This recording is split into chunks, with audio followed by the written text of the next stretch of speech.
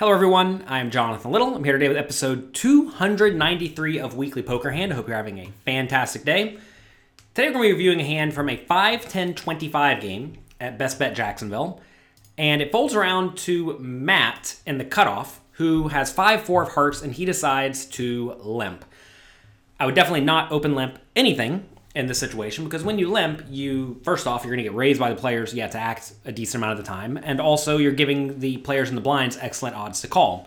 Now, $4,000 deep, I realize suited connected hands are normally decent, but you're going to find that the low suited connected hands are actually quite bad, because every once in a while you make the low end of a straight and lose to the high end of the straight, or you make a flush and you lose to the higher flush, and that's not really where you want to be. So in the cutoff in a 3-blind game, I would probably just open fold the 5-4 of hearts, especially if the players yet to act are generally good or even just a little bit loose, because they're going to be playing stuff like King 6 of hearts, and clearly that's not good for you, right? So I would have just open folded this. If I am going to play it, though, I would raise. Now, Don on the button with Ace King offsuit elects to raise to $75. So went 25 for a limp and then raise to 75. Facing a limper, you're typically going to want to raise a little bit larger, to more like 4 or 5 big blinds, especially given I guess we're 100 big blinds deep. Don has $2,500. 100 big blinds deep, I'm going to be raising to about 5 big blinds in most cash games. If everyone folds, realize that's not such a bad result. You win, $65 with no contest, which is not a ton, but it's something. And most likely, the limper is limping with hands that he wants to limp and then not fold to a raise. So you're just going to be able to build a bigger pot from in position with the best hand, right? So if I was in Don's shoes with Ace King offsuit on the button, I would definitely raise it up. So blinds fold, back around to Matt in the cutoff with the 5-4 of hearts. Clearly he calls, especially for 2 more big blinds, right? Realize right there, whenever you raise to 75, you're essentially telling your opponent, you cannot profitably put in 2 more big blinds into an 8 big blind pot profitably. So you have less than 25% equity. Clearly, no hand in this scenario is less than 25% equity against much of any range, right? So Matt is making a profitable call by calling here. You're forcing your opponent to play well. Now, obviously, there are some post-flop implications because your opponent's range is going to be wider, but even then, it's not as if you can just raise small pre-flop and then blast them out of every pot or whatever. Anyway, we are heads up into a $190 pot. Flop comes 10-8-4, 2 hearts. So Matt, out of position, has bottom pair and a flush draw. Don has ace high, no draw. And it very quickly goes check-check. I definitely like the check from Matt. Matt should not be leading with much of anything. Because this is a scenario where you have to think that Don has at least a decently strong range, and he's going to continuation bet somewhat often. Also, if Matt leads here and gets called, he's usually going to be behind a better made hand, which is not really where he wants to be. If he instead checks, then he will induce a lot of bets from Don with a lot of unpaired hands that he's in good shape against. Whenever you have a pair plus a draw, this is a spot where a lot of people in the past would just check raise and blast their money in. But we've all learned since then that whenever you do end up getting it all in for 100 big blinds on 10-8-4, 2 hearts, you're going to be against a lot of overpairs, sets, 2 pairs, and good draws. And against that range, 5-4 of hearts, the pair plus a draw is only in marginal shape. Whereas if you check and then check, call a bet, you keep your opponent in the pot with all sorts of unpaired hands you're actually beating, right? You'd much rather your opponents be in the pot with a lot of marginal hands compared to only very strong hands. Now, of course, you have fold equity if you lead or if you check raise, but usually the hands that are folding only have 6-ish outs anyway, and some of those outs are not good because they're also hearts, right? So anyway, it does go check-check. So should Don check behind on the 10-8-4? I think he probably should. If you think about the hands Matt's going to limp and then call a raise with, it's going to be a lot of middle cards, and 10-8-4 nails the middle cards pretty hard.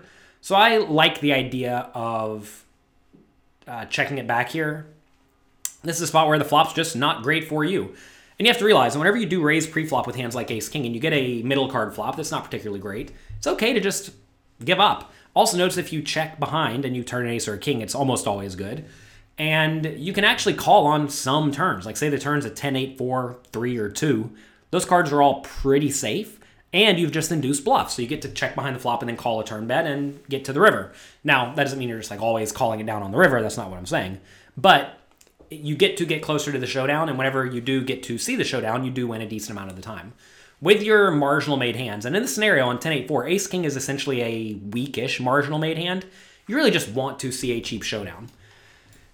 So anyway, check on the flop. Turn is an 8. And now Matt with the 5-4 of hearts has to decide if he wants to bet or check. And I think both plays have merit, especially if you think Don is only going to check behind the flop with unpaired hands. Well, then 5-4 is the best hand, and you just want to bet smallish or mediumish to get value from ace high, right? Ace high, king, ace king, ace queen, ace jack.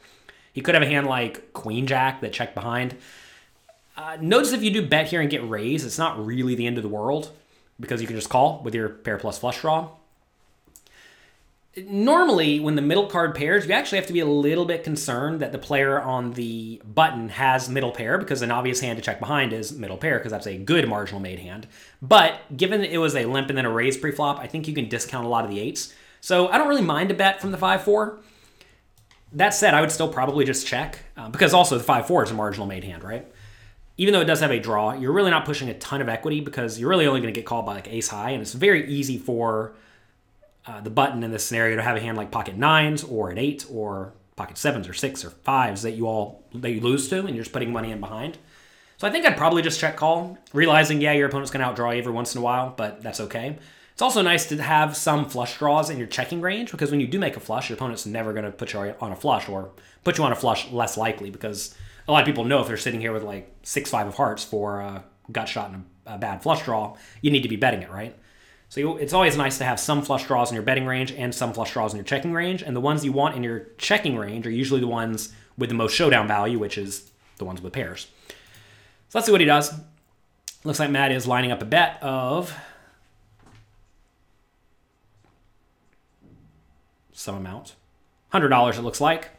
And now, with the ace high, should the button call? And I think he probably should.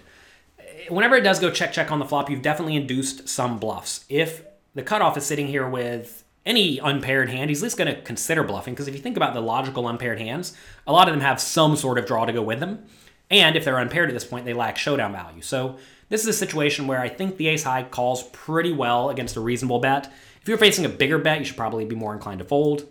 Against a smaller bet, you're just getting better odds, even though you're probably more likely against a made hand.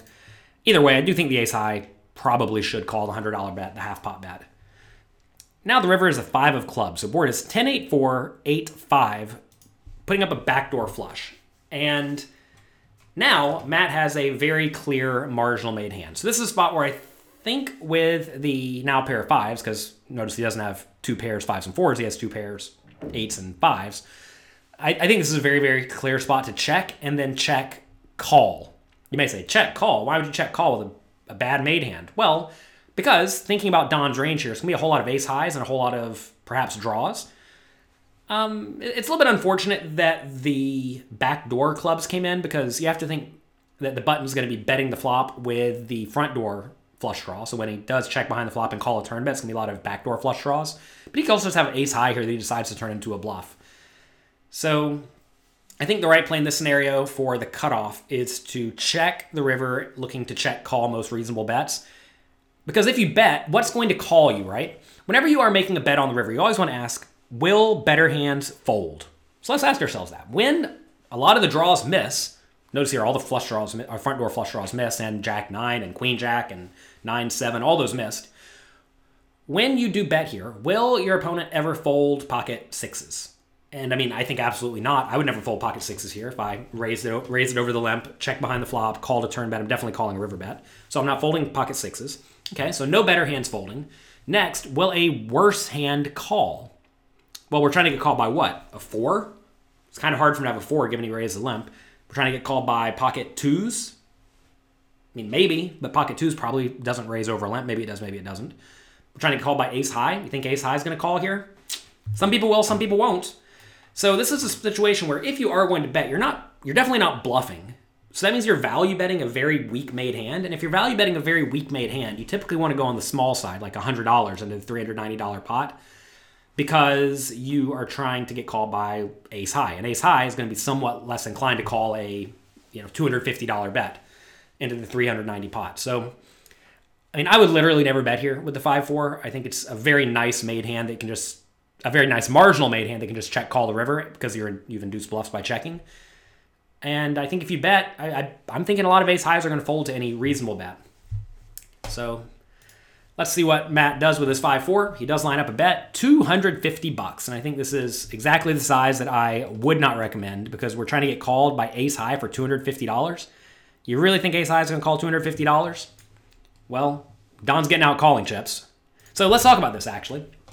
On the river, Don has the nut flush blocker. To be fair, it's not the nut flush because, well, it's the best flush you can have, but when there are 2 8s on the board, a flush is not actually the nuts. This is a situation where I think this ace high, it should probably not raise this time, but this is actually a decent candidate to raise because it's not quite good enough to call, right? So if it's not good enough to call, then you just want to ask, does this hand have relevant blockers to hands that my opponent will, or it could be betting, but he's obviously not. Like he doesn't have the club flush, the ace high club flush because Don has the ace of clubs in his hand.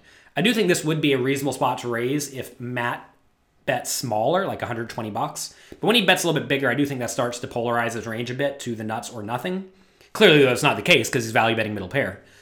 But this ace high, if it's not good enough to call, you want to look at it as does it have a relevant blocker? And it actually does with the ace of clubs. So if I'm going to continue here, I'd probably put in the raise to try to make my opponent fold out stuff like top pair. But when Matt bets bigger on the river, he probably doesn't have a whole lot of top pairs in theory. He probably has more stuff like an 8 or a flush or a straight, right?